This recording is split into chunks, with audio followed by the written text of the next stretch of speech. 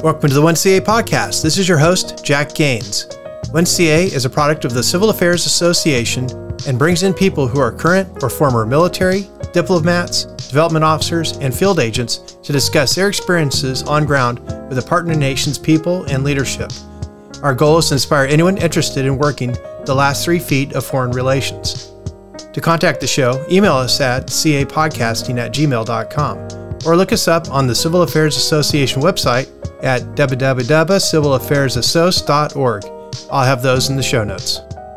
I've been following the Chinese interference story and the United Front Work Department political warfare story since 2017, when I broke the British Columbia casino money laundering scandal, which revealed how all these major tycoons were flying in and using Canada's West Coast government casinos to launder incredible amounts of cash. Today we welcome Sam Cooper, author and journalist based out of Ottawa. He came in to talk about his reporting on PRC political and economic warfare and its impact on Canada and the United States, and how those tools are being used around the world, including Taiwan, to undermine the rule of law and each nation's sovereignty. This episode goes fast and has a lot of great information on how China sets conditions for winning without fighting. So let's get started. In the course of reporting, I discovered the compound of Tiger Yuan, an individual that was directly investigated in this Chinese underground banking story, had the most weapons in Western Canada, if not across Canada, for a citizen. And so when my sources said this person is or was PLA, this person has connectivity to the highest levels of organized crime, and this person is very politically connected, and their activity outside of organized crime appears to be directing Chinese state-friendly people what to do in Western Canada, that's when I really started to dig into and understand the Chinese interference story, starting on the West Coast and then moving across. Literally, I started reporting from Ottawa. That's when I got into the political side of it. So how many weapons are you talking about? And are you talking about small arms, large arms, tactical, technicals? What was it that you were able to find? I'll start with the big picture. I was directed to a compound in Chilliwack, British Columbia. This is very near the United States-Washington state border. It's just outside of Vancouver, and it was a compound of tremendous luxury. In an underground massive parking lot, there were about 80 luxury vehicles that indicated, huge scale money laundering. There were American military jeeps, vintage machine guns. There was a fire truck. There was a diesel type rig. There's Ferraris. And so I was told that this person has vaults of restricted firearms. So we're talking tactical weapons that you hold against your shoulder and extend your arm out as far as it can. Yeah, long guns. Right, long guns. Sure. These are military-style weapons. I can't say they're AK-47s or Norinco. Sure. Or he didn't let you in there to mark all the numbers, and he didn't give you the inventory sheets. He didn't give me the inventory sheets, but Canada has to keep a log of the weapons out there as best as it can. And in an open source photo, you've got a gangster sort of standing downstairs beside a luxury car with I believe it was sort of a burp gun. And then in the back corner, you could see an open door with just a room stacked with weapons. Oh. You could literally see a vintage machine gun, one of those ones that would have a sort of stand so you can shoot out of a trench, maybe back in the 50s or 60s. Sure. And my sources said, we know that this person has the largest cache of restricted and unrestricted weapons in Western Canada. Right. As I wrote in Willful Blindness, this is Chapo Guzman style wealth in a Canadian property, and it makes no sense. Well, it sounds like this person is a hub for gun running and money and probably drugs. Because if he's got storehouses for weapons, that means he can rotate them out for criminal groups that are moving through the area so that no one really gets tied to a weapon if there's ever a crime committed. But it also sounds like they've got connections for running influence operations. Yeah. Well, I would say you nailed everything in your question. And to unpack that, on the organized crime side, the information is this person is literally a revered hero from the People's Liberation Army. It's not that China did well in their border assault on Vietnam. They did pretty badly. But this person, Tiger Yuan, is glorified in various Chinese language documents. This military veteran is assessed by Canadian Federal Police to be in charge of gangs. He would be a person that is handling Chinese mafia in Canada and giving them directions to meet some of the Chinese Communist Party's political objectives. So he's a kingpin. He's a kingpin, an intelligence handler involved in organized crime at the highest level, and also with the capacity to direct these high-level triads. And so I think we're talking about what's known as the company. This is elite China-based triads that are active, running weapons and drugs, fentanyl around the world, and yet have connections at the highest level to military and intelligence and political figures for the parties. So yes, the type of person involved in trade-based money laundering, the ability to send weapons in and out of Canada, the ability to collect weapons from Chinese visitors who happen to buy guns in Canada and then want to get rid of them. As you said, this military veteran can be a node to move them. I'm told through police sources, this person is suspected to be involved in the Chinese police station activity. So as you know, that would include what was exposed by the FBI in New York, where we have purported community associations that are actually running these illegal community police stations in other countries. Exactly. And these would be used to harass dissidents, to go after Xi Jinping's so-called fox hunt targets. So Tiger Yuan would be central to that. He would be central to meeting with Chinese language journalists. And I'm told giving them directions or coaching on the type of reporting they should be doing. He would be central to types of fundraising activities that could blend legitimate business with illegitimate business and have those monies go into Canada's political system. Well, after reading your book, Willful Blindness, one thing came to me, and that is that it looks like China has successfully mixed profiteering and foreign policy so that they can successfully tie the profits from narcotics to influence and persuasion in countries to achieve their foreign policy goals. I had John Cassara on recently, and he talked about that China has probably half of the global illicit trade profit coming into it. And when people measure China, they measure its GDP. They don't measure that black economy because most of it goes right back out into the world to fund these illicit criminal groups that are also complicit with the PRC and the money that goes to the pockets of people willing to take the influence dollars to do what PRC wants. But it was really your book that opened that perspective.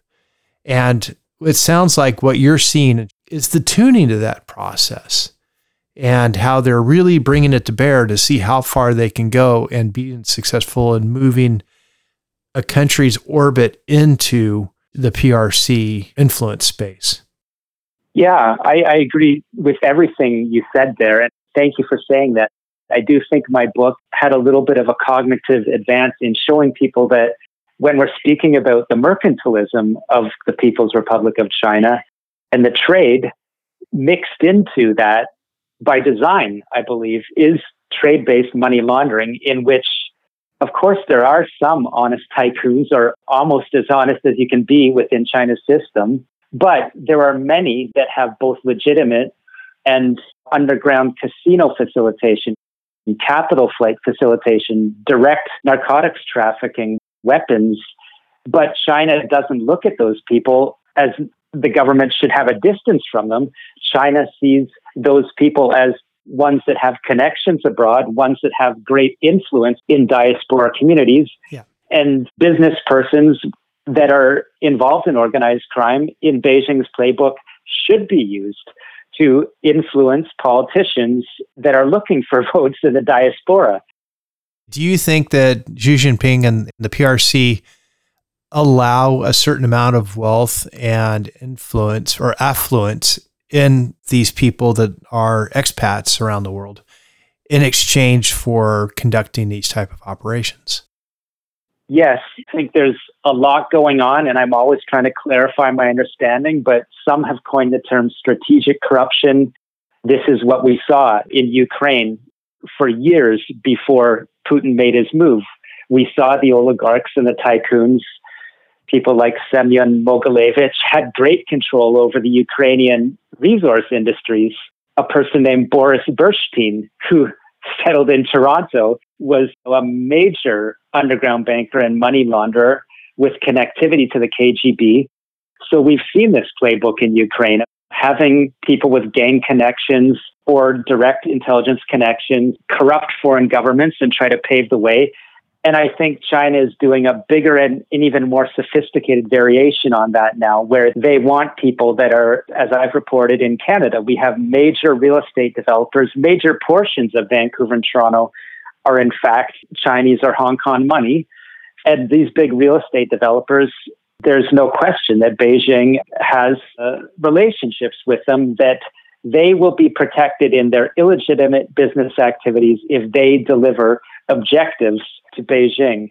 And there's so much more going on, but yes, in a nutshell, Beijing offers protection to the highest level criminals in the world if they will deliver political objectives wherever they are.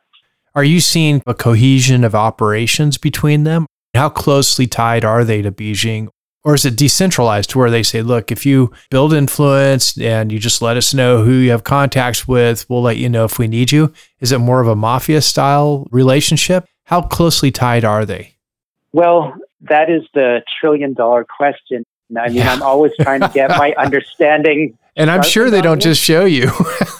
Here's our relationship map now. I mean, I spent a lot of time thinking about it, and as best as I can understand, and as you know, I'm always talking to experts to understand more. Sure. But it's not as hierarchical and rigid. I've been told that it is the most fluid entrepreneurial system you can imagine. There's all types of competition. We have something called guanxi, which is this very deep sort of transactional cultural relationships between people at high levels in China's system. And we have interrelationships of gangs, interrelationships of intelligence agencies. We have competition among both of those forces. And so to boil it down, I don't think Xi Jinping is able to say, okay, mafia leader A, you're going to go to Canada, specifically Toronto, and achieve this. Right. It's more that we have what you know is the United Front system. That is, all these community groups at the end of the day have been co-opted by officials in consulates around the world so that the community groups are controlled directly by Chinese intelligence officials in embassies and consulates. And they have various levels of tasking to these community groups, who I am saying are almost exclusively involved, high-level tycoon-type gang associates. And then within these United Front networks, you have intelligence handlers of the type, to circle back to this BC case, of this PLA veteran, Tiger Yuan, who is able to be like an area manager of legitimate and illegitimate business activity in various regions. In my understanding, we have some bosses in Toronto, Ontario, for the Eastern Canada, who are this blend of an intelligence handler and a very high-level organized crime person. We have similar bosses in Western Canada. Right. And I'm sure, because I've read a corruption case involving a senator in San Francisco. We don't need to name the name, but this senator was allegedly involved in offshore arms trading. An FBI sting operation got him. He was involved in talking to the various families in that area. By families, I mean triads, or these what are called Hanman associations.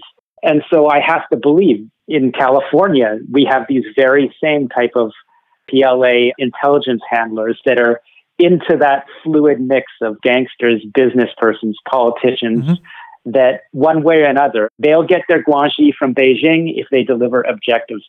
Right. And then you have the community police there to track people down if they take their wealth and disappear, or if they're not producing, or if they don't feel like they're part of the fold. Yeah. The CCP police station really just made everything we're talking about in this fluid network much easier to understand because they had literal bricks and mortar shops Right. that the FBI and others have discovered have both gangsters and traveling CCP officials involved to look over the community. Right. Because you have to have an enforcer.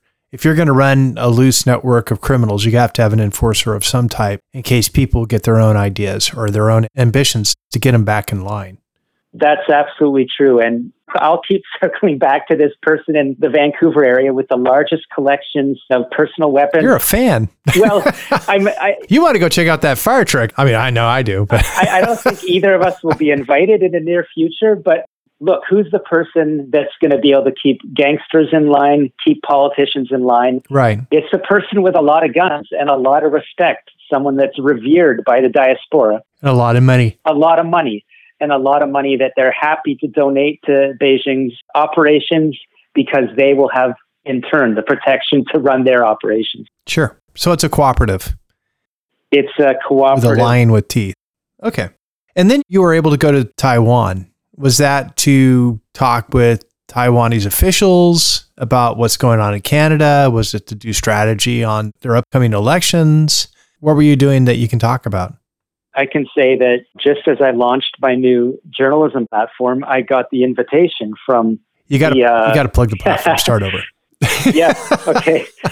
So yeah, I mean, what I can say is, as soon as I launched the Bureau, my new independent journalism platform, beautiful, so that I can report with the depth that I did in my book. I can do this in Canadian media. I was invited by the officials in Taiwan to travel to Taipei in September.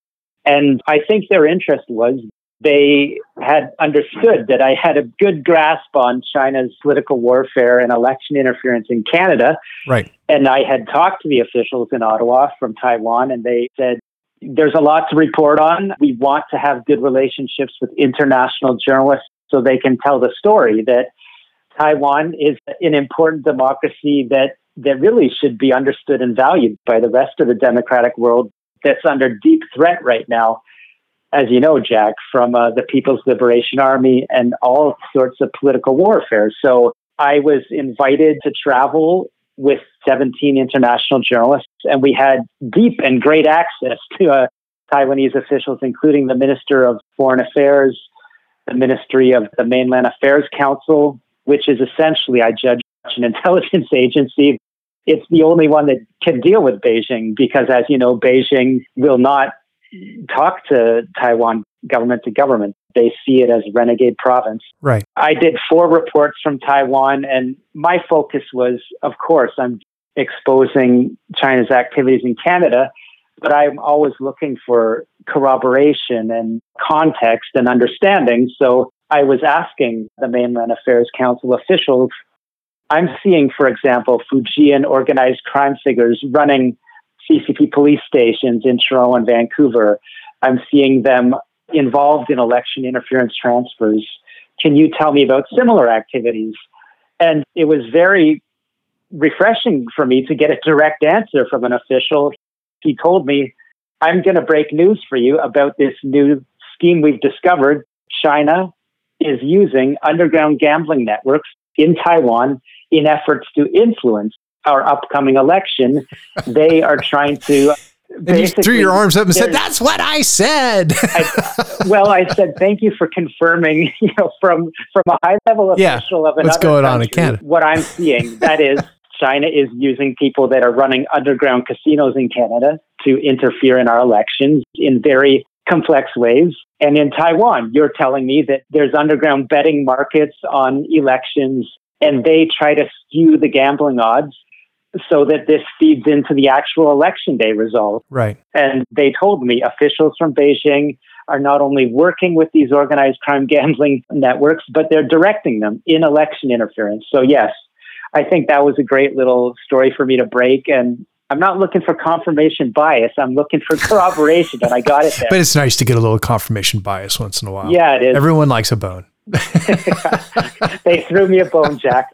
Well, it's interesting because, as you know, the U.S. has a base in South Korea, and the Chinese know about it, and they didn't open their own base in Korea. They opened a casino right in the same area. And I was just like, man, how typical. Yeah. Because that way they're making money and they're able to do espionage at the same time instead of costing the Beijing government a dime. They're actually profitable as they conduct foreign policy and influence in the area. I have to admit, I think it's smart, but it's also the end result that they come out with is not a good society. Because if their free trade zones were successful and they start building casinos, and pretty soon there's an illegal industry that's so powerful that it's swaying the government to its will, what ends up happening is you get this totalitarian financial government that really leaves out all of the public citizens and just runs things the way PRC wants. And it just doesn't handle well. Does that make sense? Yeah. I see that as the problem with the PRC's model. Yeah, no, I mean, that really resonates with me. I mean, first of all, you're exactly right. It is devilishly clever to use a casino that pays for itself, and they can use that for their gathering. But as you say, it's amoral, right? Yeah. So I really do believe that governments are a reflection of the people and the parties that the people elect. And to get a little philosophical here, I mean, I think the Chinese Communist Party totally cut corners trying to catch up, and they're just in a moral operation. As I've reported, they leveraged these Hong Kong tycoons and said, look, you teach us how to do capitalism and we'll let you do your organized crime business and we'll profit together. But when you get in bed with the devil, there are other people around the world that don't like it. Right. And so I think my struggle in Canada is maybe I've been a little bit at the tip of the spear. Maybe it's because the upbringing. My father went over to a school in Switzerland and was supposed to be a big businessman and diplomat, and he tossed that aside and became a Christian minister instead. And maybe he hammered it into me that there's good money and there is bad money. I really do believe that. And Beijing, in their mercantilism, they'll use any dirty type of business to try to overcome governments in the Marshall Islands or what they're doing in Africa. And in Canada, it's my own view that for too long, our elites have turned a blind eye, or as I wrote, they've been willfully blindness to the downside of this Chinese mercantilism. And I do believe that when you see cities start to be overrun with tent encampments because of opioid addiction and fentanyl, you're now directly seeing the price that's paid for that trade-based money laundering. And as I've written, people that work honest jobs being pushed out of the center of cities in Canada because, without any exaggeration, illicit flows from China have become material to prices of real estate in Vancouver and Toronto, in the same way that the Latin cartels might have influenced real estate in Miami. And you just don't win in the long run when organized crime starts to take a big chunk of your economy, right, and they're working for a foreign government. So where do you see Canada going? It's hard for me to say where Canada will go because there's a Foreign Interference Commission coming up. It's actually going to start at the end of this month that will examine this election interference story that I broke with my former employer, Global News, and that I'm still writing on and still exposing every week for the Bureau. But I don't have a great degree of confidence, and many others don't, that the mandate of that commission is really set up to get to the bottom of the issue.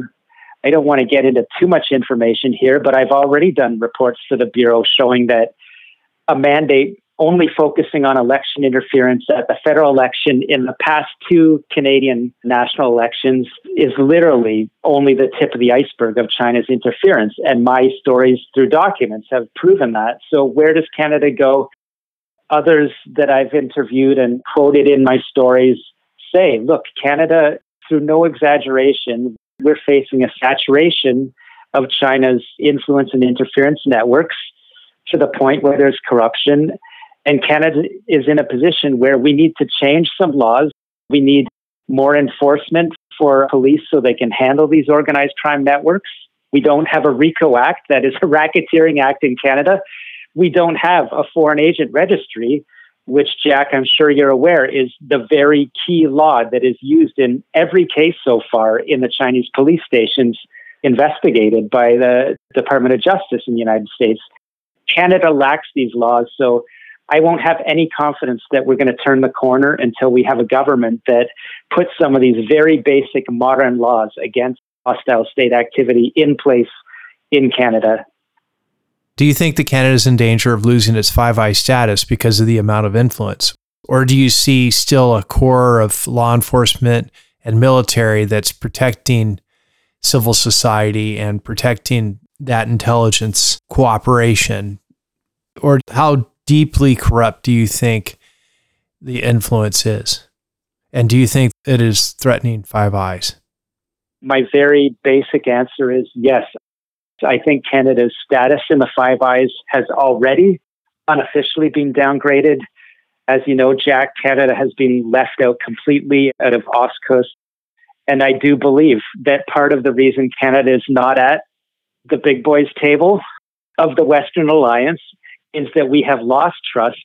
We can just point to examples like this RCMP corruption Cameron Ortis case. Canada's highest intelligence official for law enforcement leaked secrets to international Hezbollah networks. As I've reported, there's another angle to the case. Cameron Ortis have leaked signals intelligence to Beijing. And so that's just one case, but I think this political infiltration story is an even bigger reason why Canada has lost trust within the Five Eyes.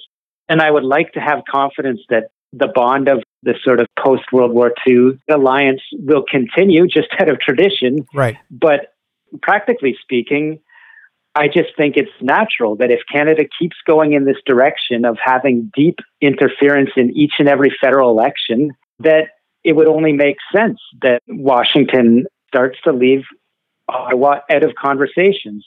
Or constricting certain accesses. Absolutely. It's only prudent that Washington should be starting to hold its cards closer to its chest. I know it's not very easy to say things like that diplomatically, but I just think these are the real conversations. Now, you also mentioned Hezbollah.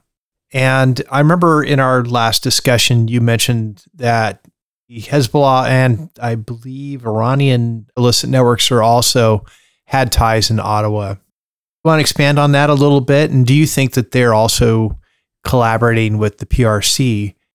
What I know about Hezbollah really starts with my interest in the transnational money laundering story and how Canadian cities have just been overrun by Chinese networks. So I started understanding that. And then I had conversations with people that were very involved in the DEA special operations. The DEA has a lot of intelligence around the world because they have access to these elite organized crime actors that have direct connectivity to Russia, Iran, Beijing. And so through my sourcing, I understood that they were very, at first, surprised back in around 2008 to uncover that cartels in Colombia had direct relationships with Hezbollah actors. And then furthermore, Hezbollah, I was told, had agents in about 5 to 6 Canadian cities that were believed to have command and control of some global Hezbollah networks.